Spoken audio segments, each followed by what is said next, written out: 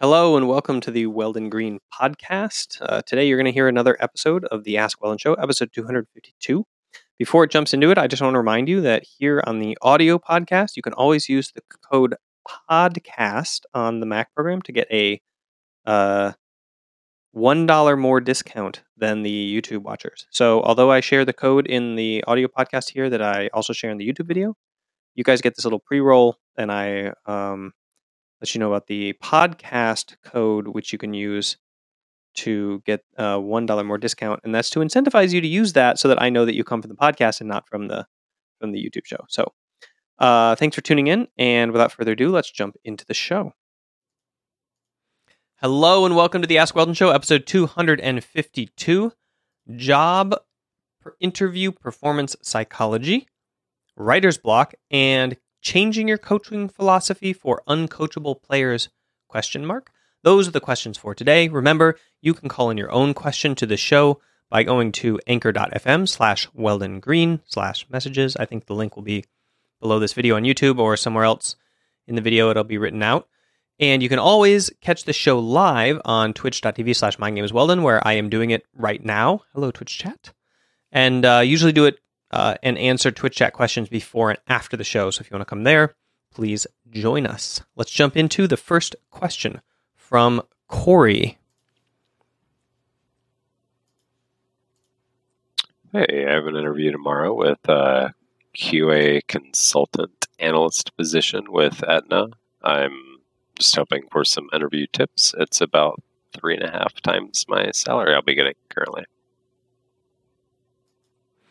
All right, so I like this question because it hits at the applicability of sports psychology as it has now started to shift around to other fields.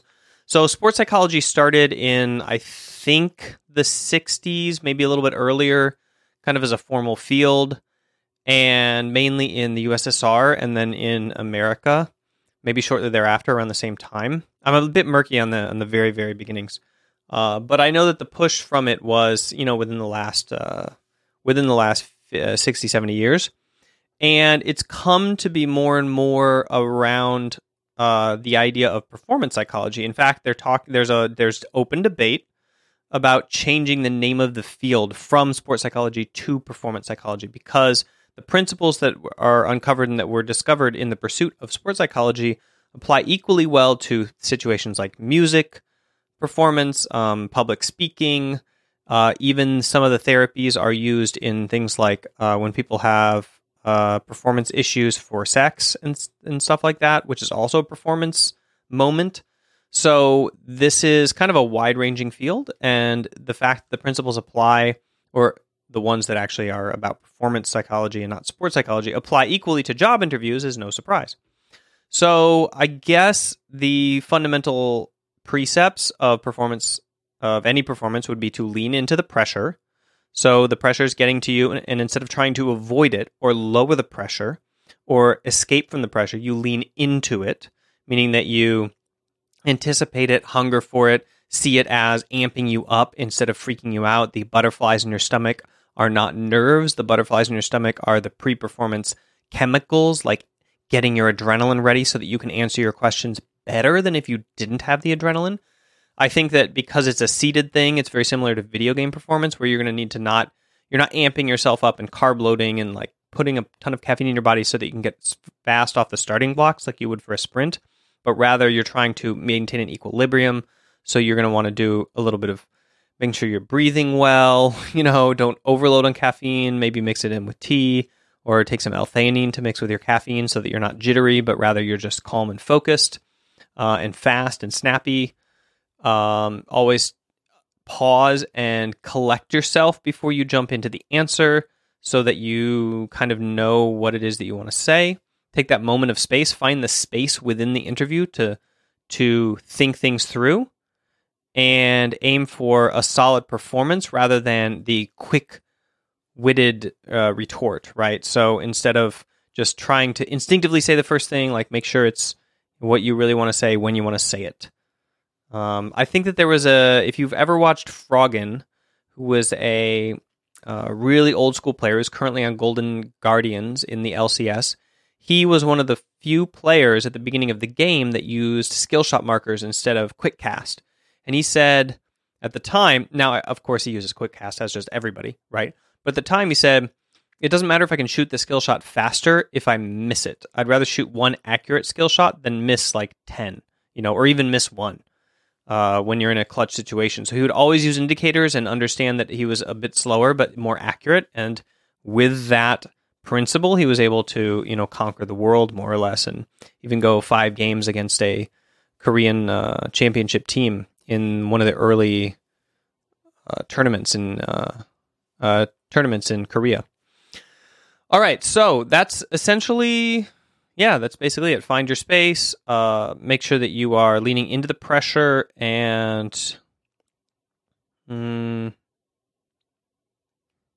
take a few deep breaths. Nothing really, extravagant. There's not really science around it that is like imagery based, and all that sort of stuff. I mean, the problem with most of the techniques that I would recommend is that it takes long periods of training for them to have a sort of discernible effect within the performance. So most of it is irrelevant if you have an interview tomorrow. That's mainly what I recommend. Okay, announcements. We just clinched playoffs. Go CLG. And I think that's about it. I missed a day of streaming, and I almost missed today too, except I stayed late after the game to stream it. So we're going to have, basically, this is supposed to be a daily show, but I can't really guarantee that, given how crazy my life is when I have a full-time job and the kids. It's a lot easier to do when I'm just a consultant. So we'll keep attempting that, and if I miss a day, please forgive me. All right. That's about it for announcements. Let's jump into question number 2 from Timothy. Hey, do you have any tips on getting over writer's block? I feel as though I have lots of cool ideas, and my mind is running a mile a minute whenever I'm walking around or lying down. But when I sit down to write, my mind goes blank, and it feels like I'm pulling teeth to get anything out. Thanks. All right, so believe it or not, I used to teach a course at the University of Uvascula for a number of years on performance psychology for writers, basically how to get over writer's block. So for them, the first thing to do was we worked on identity. A lot of them were researchers, or they were scientists, or they were sociologists, or they were psychologists, but they didn't really identify as writers. And so I just confronted them, and I was like, hey, how is it that you get paid? We're like, oh, well, I do my research. And I was like, no, how is it you get paid? And they were like, okay, well, the university gives me a salary. And I was like, okay, well, what would cause you to get more salary, or what would cause you them to stop paying your salary? Like, what are the physical reportable things that they see that metric whether or not you get paid or not? And they're like, publishing articles. I'm like, so you're a writer, you're a paid writer. You produce a piece of writing and you get paid for it. All the stuff that goes into it, that might be your actual job and your career and expertise, but like at the end of the day, you're a paid writer. They were like, no, I'm not. I was like, okay, well, for this class you are. And they were like, yeah, you're right. Okay. For the intents and purposes of that, it's actually true. This is the producible, discernible impact or effect of like what I do. So what you need to understand, Timothy, is like ideas in your head are very irrelevant to the world and to the act of writing. Lots of people have ideas in their head, and yours are special, and you have them, but translating ideas in your head to the page is what a writer does. It is the job and skill and act of writing, and it is a job, and it is a skill, and it is something you get better at with practice. So if you have great ideas but no production of them, then you need to work on that skill. And so I would start by assigning like an identity to yourself, being like, okay, I want to be a writer. What I want to acquire is the skill of very cleanly and with exceptional prose, translating the ideas that I have into something that brings a reader through an adventure that like I see and feel in my head before they go through it. Like you're preparing, right? once you see that as like that's the thing that you want to do, then the second thing I do is like I would erase the idea of writer's block from your mind, because that brings about this mentality that writing is some sort of like mystical gift from some muse or something, or from like the essence of the earth or whatever it is from the air, and that you're a conduit or a channel, and then all you have to do is exist with the idea and a piece of paper, and it somehow poofs onto there. But that's not really how it is. What it really is you have like these concepts. You must translate them into language. You must remember that language long enough to like get it out on a page, construct good sentences, choose prose, deal with alliteration, deal with plot, deal with description, deal with all the stuff that like isn't contained within the idea that you have, but you must build around and within your writing, word choice and all this stuff. And when you're writing, of course, all of this is sweaty work. It's effortful work. It's stuff where you got to like drink a bunch of caffeine, make sure you get good sleep. It's your work for the day, and after 4 hours, you're going to be exhausted. And the other things you want to do that day should be like recreational, right? That kind of work. I mean, like the kind that actually uses your fuel. And once you have that mentality around it, then you can start doing things like, all right, I'm going to work for 30 minutes. I'm going to go onto writing blogs like those groups and blogs by Brandon Sanderson and his friends.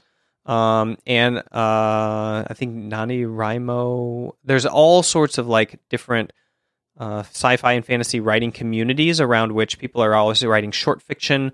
You can learn all sorts of things about how a lot of writers will do just like keeping the juices flowing stuff, where they'll just have writing prompts and they'll write every single morning about some nonsense thing that has nothing to do with their thing.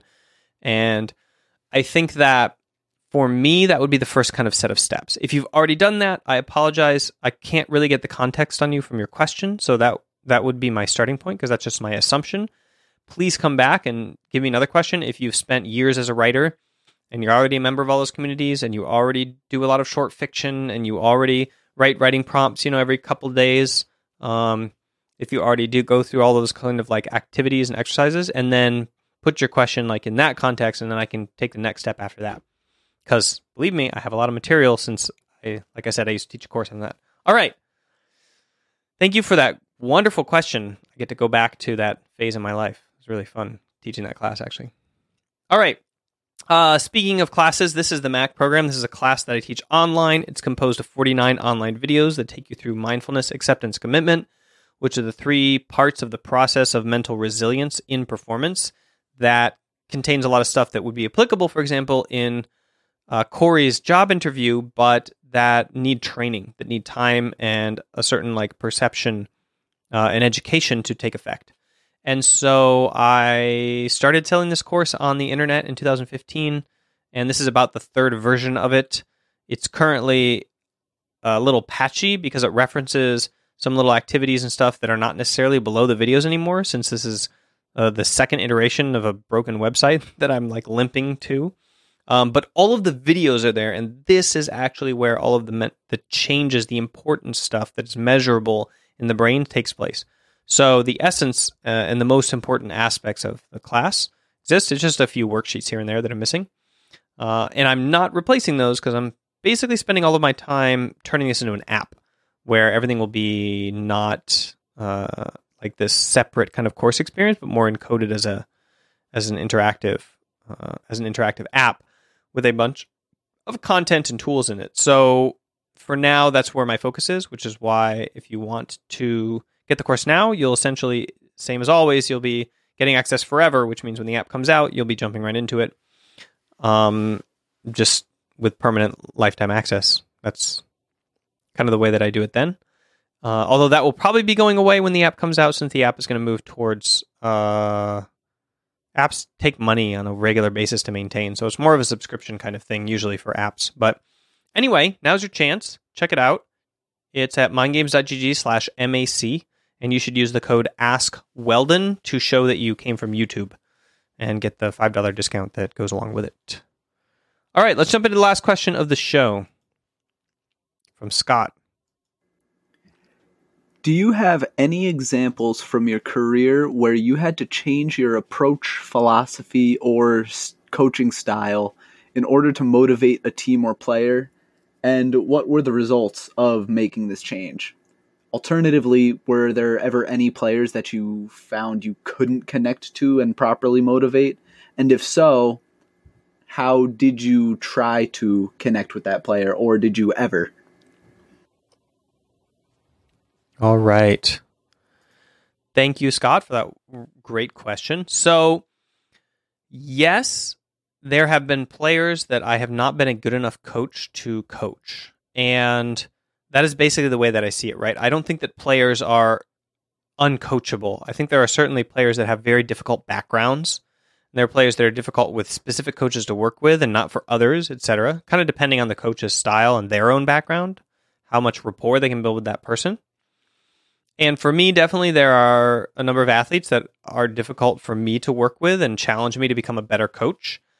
And 100% always you should be adapting, improving, and changing your philosophy to kind of help motivate players in the way that they need to be motivated.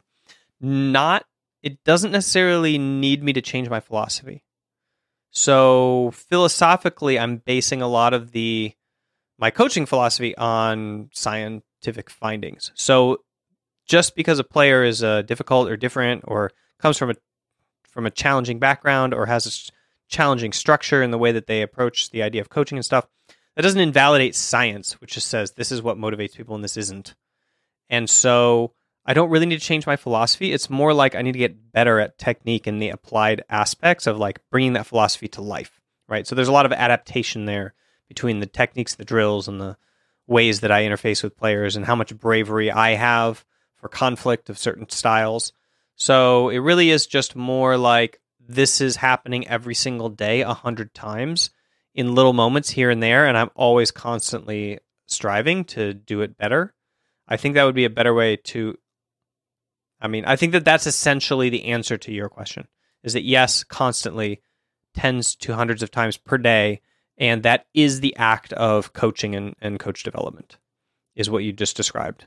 So I think coaches that are static and don't change, first of all, they aren't really coaches. They're just people who happen to be doing coaching while they're preparing for some other career, maybe. And then people who think that that's the way coaches are also are incorrect, just FYI. And I'm not saying that you're wrong, blah, blah, blah. What I'm saying is that you should have a perception of a coach as somebody who is constantly taking a philosophy that is true and universal, usually, and then trying to figure out and develop techniques to apply it and help to modify the behavior of any person that they come across that is within their scope, right, on their team or whatever that they have to. So it's just about that.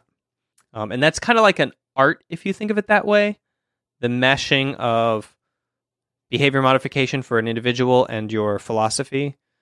That's where the artistry of coaching is. And that's what coaches who love coaching really love, is that thing, that constant thinking about it and doing that. So yeah, that gave me a chance to give a spiel about coaching and coaches. So thank you for that question. Hope the answer was interesting. And as always, call in your questions, anchor.fm/WeldonGreen/message. You can find the link below this video or online. And thanks for tuning in the show. I will see you guys tomorrow. Make sure to check out the Mac program.